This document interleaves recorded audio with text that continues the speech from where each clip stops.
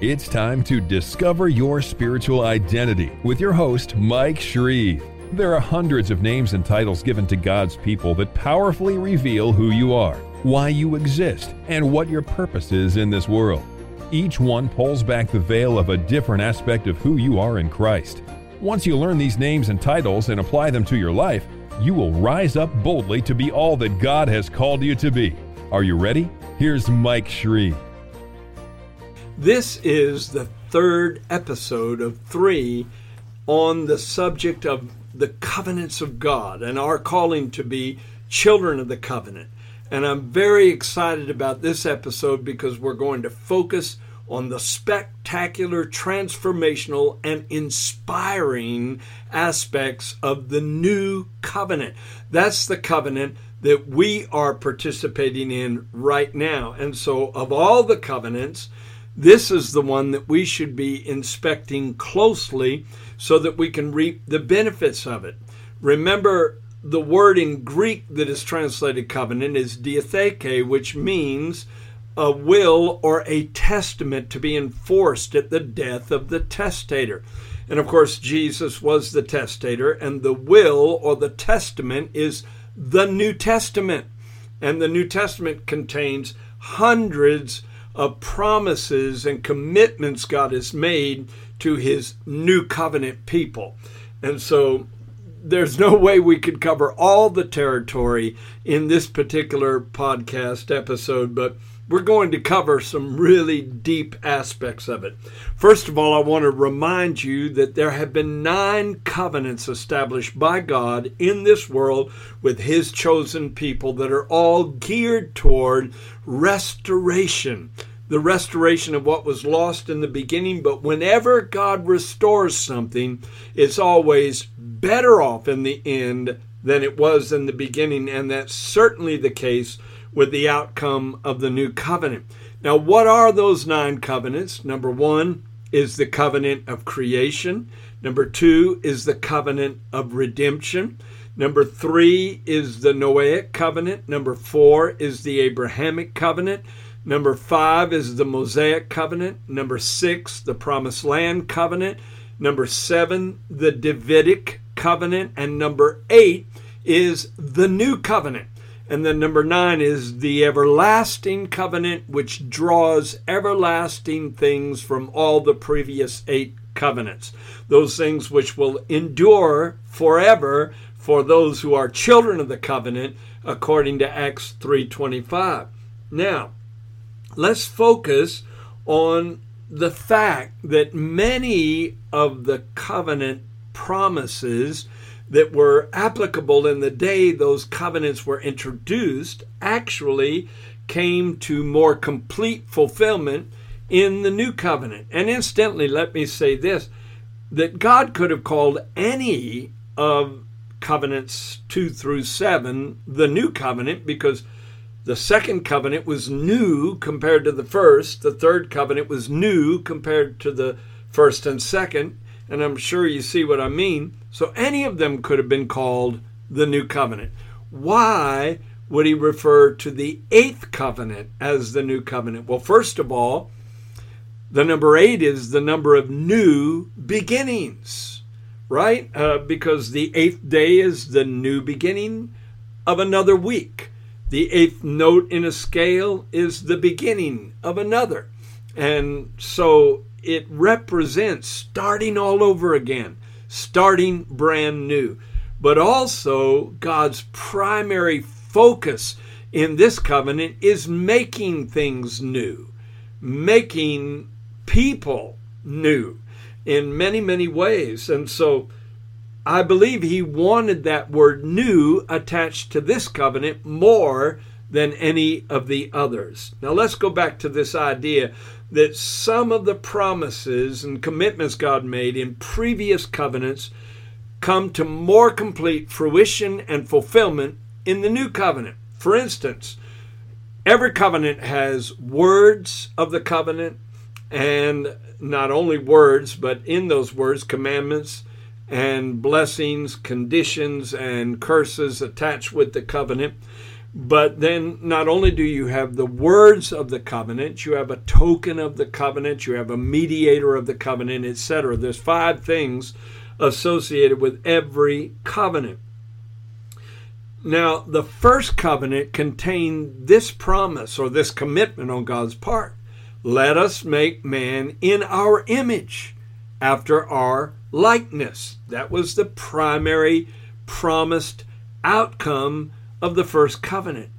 But after the debacle in the Garden of Eden, where Satan entered the picture, instead of God's image being transferred to Adam and Eve, Satan's image was transferred. And all the plan of God since then has been about reclaiming the original promise. And now in the new covenant, according to 2 Corinthians 3:18, we all with unveiled face behold as in a mirror the glory of the Lord, and are changed into the same image from glory to glory. So God's original purpose is supernaturally finding a way to come to greater fulfillment in us in the new covenant.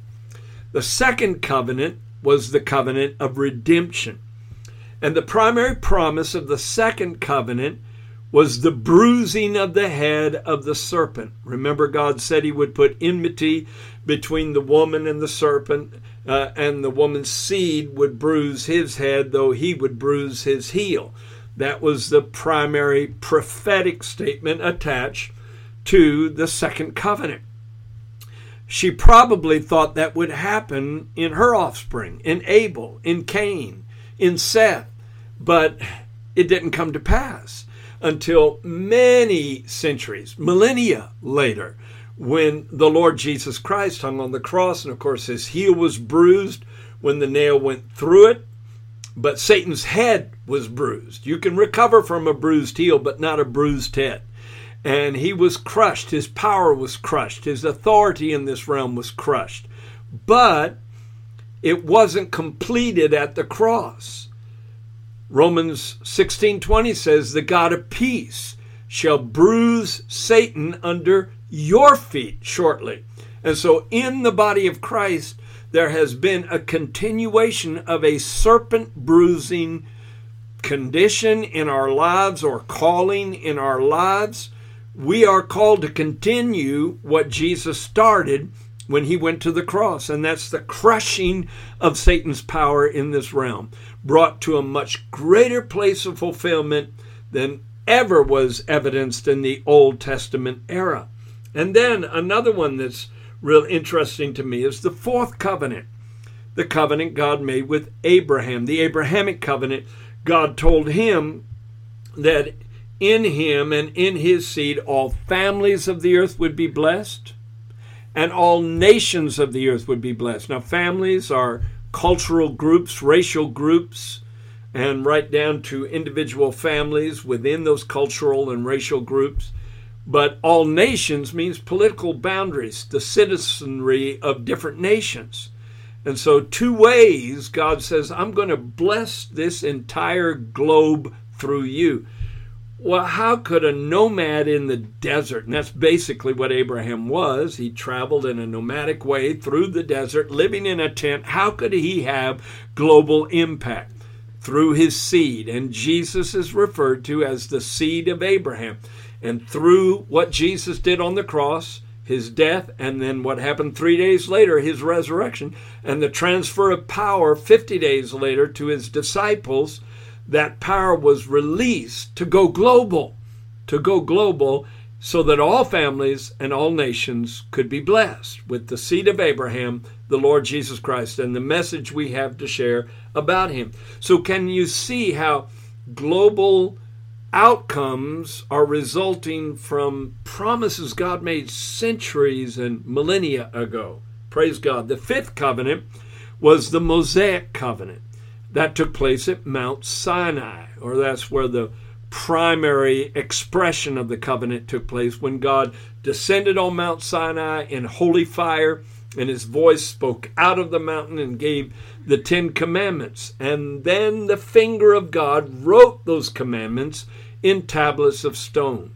Well, God's highest desire was not to write those 10 commandments in stone, but to write those 10 commandments in the stony tablets of our human hearts. And the scripture talks about that, and I'll get to that more later on. So what happened at Mount Sinai came to a much greater place of fulfillment in the New Covenant era, as opposed to the fifth covenant, the Mosaic covenant. And then finally, and I'm only touching on some of the covenants, not all of them, the seventh covenant was the Davidic covenant. And the primary promise that God gave in the Davidic covenant was that David's throne would endure as long as the sun and moon endure, that God said his throne would endure forever. And the night and the day would have to fail, where there would be no more night, no more day, before his covenant commitment to David would fail, which of course would be impossible, because that change from night to day is going to continue until there is no more night and there's an eternal day. But how did that come to fulfillment? It came to fulfillment through the offspring of David, Jesus, Yeshua, who was called the Son of David. He was the one to perpetuate the Davidic throne. And in a symbolic sense, David's throne and God's throne merged in the Son of God, who was also the Son of David, so that that throne would endure forever. So you can see how all the previous covenants are brought to a new level of fulfillment in the new covenant. This is exciting to see. Now, the most powerful and the clearest Old Covenant prophecy that gives the most graphically detailed information about the new covenant to come is Jeremiah 31, verses 31 through 34. And I'm going to read it in entirety, and I'm going to read it word for word because I want you to get it exactly as it's written in the New King James Version. Behold, the days are coming, says the Lord, when I will make a new covenant. Now this is Jeremiah talking, hundreds of years before Jesus came. The days are coming, says the Lord, when I will make a new covenant with the house of Israel and with the house of Judah. Not according to the covenant I made with their fathers in the day that I took them by the hand to lead them out of the land of Egypt, my covenant which they broke, though I was a husband to them, says the Lord. But this is the covenant that I will make with the house of Israel after those days, says the Lord. I will put my law, and the Hebrew word is Torah, which is the first 5 books of the Bible. I will put my law in their hearts and in their minds and write it on their hearts. And I will be their God, and they shall be my people. So see, this was the ultimate fulfillment of what God did through Moses, writing on tablets of stone. But no, what God really wanted to do was write on the tablet of the human heart, so that his law becomes our nature, so that we hate what God hates, we love what God loves. We're not striving to be holy. We love the idea of being holy. We're not striving to resist sin. We love the idea of living above sin. In fact, we hate wickedness and we love righteousness, as Psalm 45 talks about the Messiah. Then God gave 2 other signs of the new covenant. He said, no more shall every man teach his neighbor and every man his brother, saying, know the Lord, for they shall all know me, from the least of them to the greatest of them. So one primary sign of the 3 that Jeremiah gave was that in the new covenant, every individual person participating in the covenant would have a personal relationship with God. If someone is born again, I don't have to ask them, do you know the Lord? Because they wouldn't be in the covenant. They would not be a child of the covenant if they did not have a personal connection with the Lord Jesus Christ. That's the nature of this covenant. And then finally, the 3rd sign, he said, for I will forgive their iniquity and remember their sin no more. Do you realize how impossible that is? For God not to remember something. Sometimes it's a miracle for me to remember something. That's why my wife has learned when I go to the store, not only does she tell me before I leave, but once I get there, she'll send me a little text reminder of what I'm supposed to get. Very helpful, very helpful. Because we human beings, and don't laugh, she's on the other side of the camera and I just heard a chuckle. We human beings are prone to that kind of absent-mindedness. But the Bible said concerning God that there is no searching of his understanding. He is omniscient, which means all knowledge. That means he knows everything about everything in a split second. He knows everything about all that ever has been, all the thoughts that human beings have ever thought, all the actions that every human being from the beginning onward has ever wrought in his or her life. He knows everything in the future that will ever unfold. He has total, complete recall.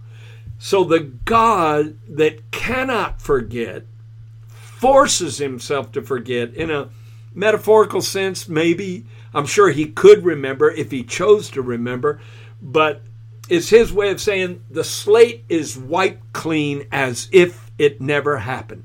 The blood of bulls and goats could not have accomplished that. That's why the Old Covenant way of doing things was called atonement. Atonement is an Old Testament word. It means a covering for sin. You have more than atonement. You have the deleting of sin. That's a modern word that really makes it plain. And not only has God deleted your sin, he's emptied the trash bin so it cannot be retrieved. It's gone forever. Thank God. That's a grand part of what the new covenant is all about. A greater ability on our part to be free from the past. And that's what justification means. To be legally acquitted of all guilt, just as if we never sinned. You can wave bye-bye to the past because as far as God's concerned, the negative things back there never happened. So if God's forgotten them, why don't you forget them and go on with your life? Let me say that again. If God has forgotten them himself, then why don't you forget them and move into your future with boldness and confidence? Now let's go to a passage in Ezekiel's writings that complement what Jeremiah said about the new covenant and gives us an even deeper insight into how all of this is accomplished. Ezekiel 36, verses 24 through 28. God is actually prophesying that the diaspora, the scattering of the children of Israel into Babylon and Assyria and various parts of the world, would one day have a remnant that would return. And he said, I will take you from among the nations, gather you out of all countries, and bring you into your own land. Verse 25, then I will sprinkle clean water upon you, and you shall be clean. What does he mean, clean water? Well, he's talking in spiritual terms, because the Bible says the church is cleansed by the washing of water by the word. So when God says he's putting clean water or sprinkling clean water on us, it's not talking about the water of separation that was made with the ashes of a heifer in the Old Testament. It's talking about the water of the word, cleansing us from the defilement of the lower nature. Thank God for that. You're being sprinkled with the water of the word right now. And God said this would be the result. In verse 26, he said, I will give you a new heart and put a new spirit within you. I will take the heart of stone out of your flesh and give you a heart of flesh. In other words, a feeling, sensitive, sympathetic, compassionate heart. A heart that beats in such a way, spiritually speaking, that it hurts with the things that God's heart hurts over. It rejoices over the things that God's heart rejoices over. A sensitive heart. And then verse 27, God said, I will put my spirit upon you, or within you, not upon you. He said, I will put my spirit within you and cause you to walk in my statutes. and you will keep my judgments and do them. Wow. Well, when was that fulfilled? After the children of Israel returned to their homeland, and then hundreds of years later, when the new covenant was birthed through the death, burial, and resurrection of Jesus, and the outpouring of the Holy Spirit took place on the day of Pentecost, the first harvest of souls were Israelite people that became the recipients of this promise, and then it fanned out and went global. Thank God it got to you and it got to me, where God gave us a new heart and put a new spirit within us and put his spirit within us. Because see, there's a supernatural transformation that takes place when you are born again. When you're born the first time, a physical body comes out of your mother's womb and enters into a world it was unfamiliar with and begins to learn how to function in that world. But it comes out of the womb into this world. When you get born again, a new spirit comes out of God and into you, and then brings you into a new world, the kingdom of God. You begin walking, functioning in another kingdom altogether, a kingdom that is ruled by the love of God, and a kingdom that is filled with righteousness, peace, and joy in the Holy Spirit. It's an invisible kingdom. And what God did in you the day you were saved was invisible but transformational, because you became, according to 2 Corinthians 5:17, a new creation in Christ Jesus. You're under his lordship. You are in Christ. His Spirit is transferred down into you. God sends the Spirit of his Son into our hearts, crying, Abba, Father. So we're ushered into a father-son, father-daughter relationship with the creator of the universe. And we have a new spirit and a new heart. What is the heart as compared to the spirit? I believe the heart is the junction inside of every human being where the spirit, the soul, and the body meet and unite together. It's the deepest part of you. And so God is saying, I'm going to go to the very core of your being and make you new. No wonder you have a new name, and you'll be called by that new name in a heavenly state, because your earthly name will pass away. And you'll have a name given by God that you'll be known by. Isn't that amazing? So you become a new creation. And I want you to log this thought in your mind, that what God has done in you is prefiguring something that God is going to do universally. So what starts invisibly within every child of God who has been born again will end up being visible in full manifestation. You are the first fruits of something God is doing that is cosmic in proportion. It's tremendously universal in the fullness of what God intends to bring us to. It's an amazing thing, and you're the beginning of what God is doing. So God gave you a new heart and a new spirit. Somehow, I don't know exactly how God does this, but when his Spirit enters into you, when you welcome the Lord Jesus Christ into your heart, and the Spirit of Christ dwells in you, the Spirit of God takes up residence within you, at that moment, at that split moment, he creates a new spirit inside of you. And that new spirit is made in the image of the one who created it. In fact, let me give you another scripture. Ephesians chapter 4, verses 22, 23, and 24 talks about how we should live in this mindset of the new person that we are. It says that you put off, concerning your former conduct, the old man, which grows corrupt according to deceitful lusts. Be renewed in the spirit of your mind. See, that's where the transformation needs to take place. Get rid of, I've heard it put this way, stinking thinking.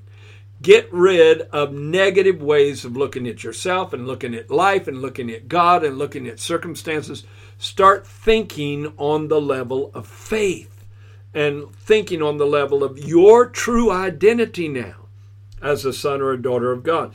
Be renewed, and the word renew means to be made new all over again.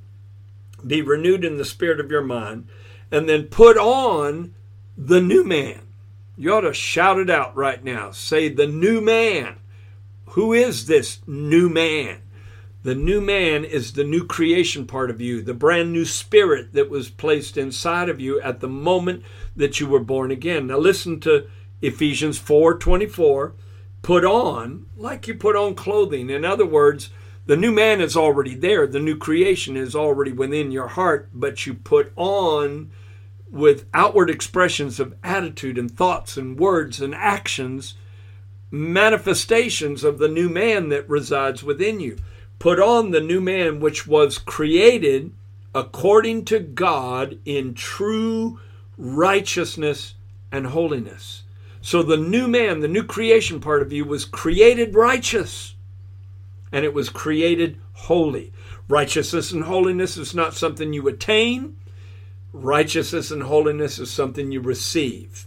And then as you grow in your commitment and maturity in God, you bring it forth and you become more manifestly what you have the potential of being within your heart. Because righteousness is a gift, and you could never be as righteous by human effort as you can be by the impartation of God's gift of righteousness. Because the Bible calls it a gift in Romans 5 and 17. You are recipients of the very righteousness of God in Christ. According to 2 Corinthians 5:21, God made him to be sin for us who knew no sin, that we might be made, created, the righteousness of God.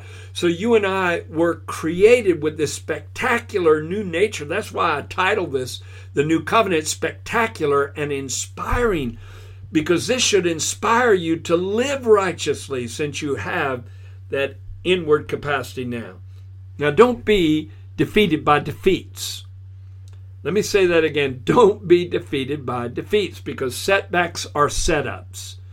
And sometimes you may have setbacks in your life, but that's just setting you up to have the acquisition of new covenant promises that belong to you. Let me share 2 Corinthians 4:16. Therefore we do not lose heart, because lots of stuff will tear at you and wear you down and try and get you to the place where you lose heart. You just give in, give up. It's no use anymore. I'm a failure. Life stinks. Things are just erupting all around me. Do not lose heart.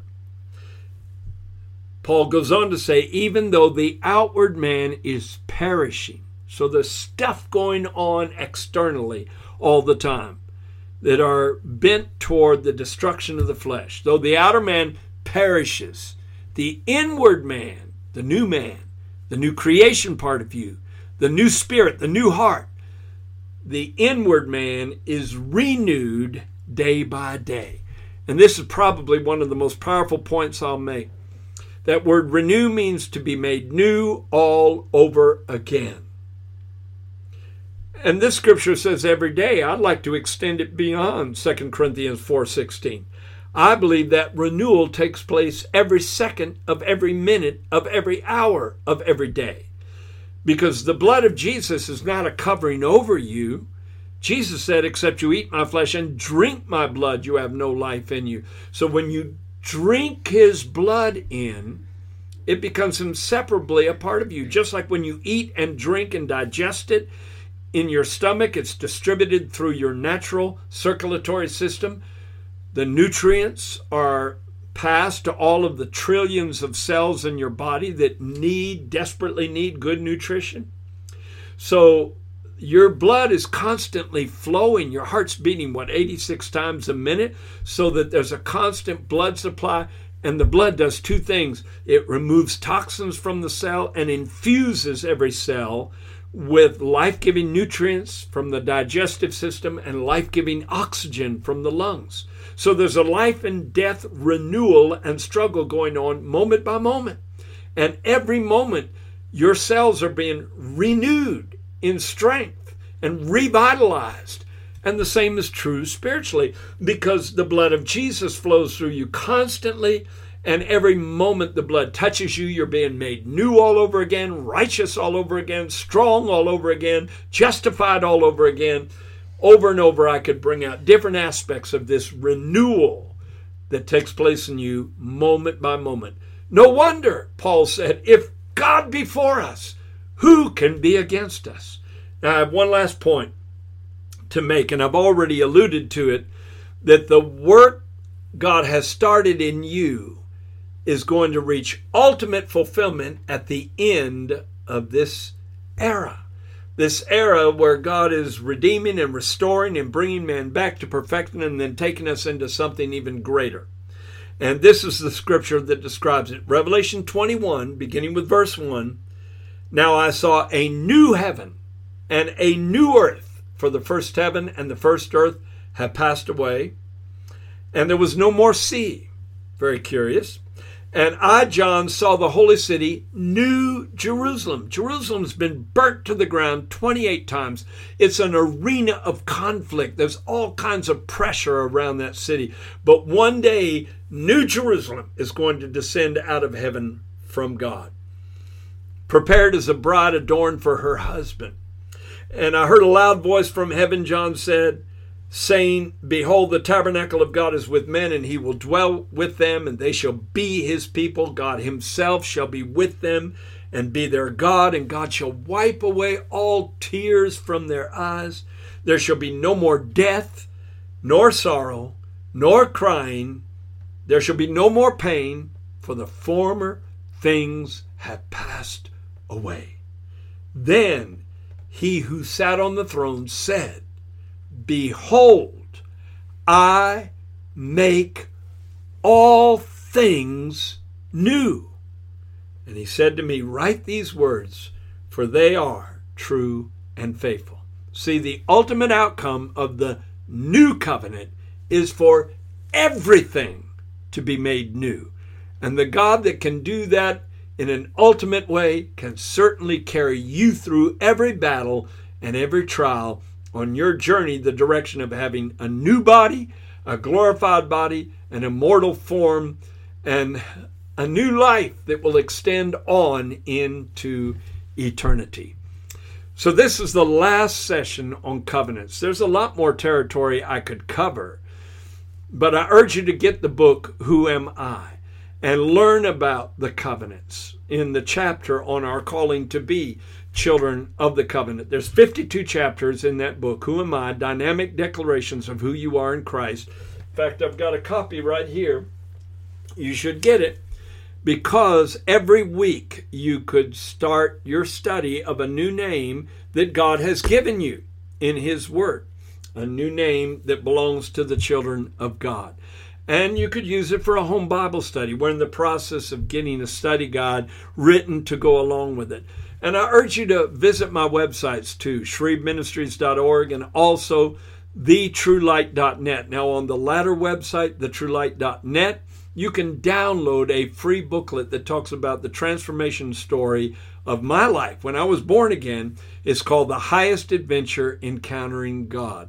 And it talks about how I came out of Eastern religions 50 years ago and came into the knowledge of the Lord Jesus Christ. Thank you for being a part of our teaching today, and I hope it's been a blessing to you. Remember, if you're listening to this on the audio podcast, you can also watch it on the video podcast on the YouTube channel, and it's youtube.com/Mike Shreve Ministries.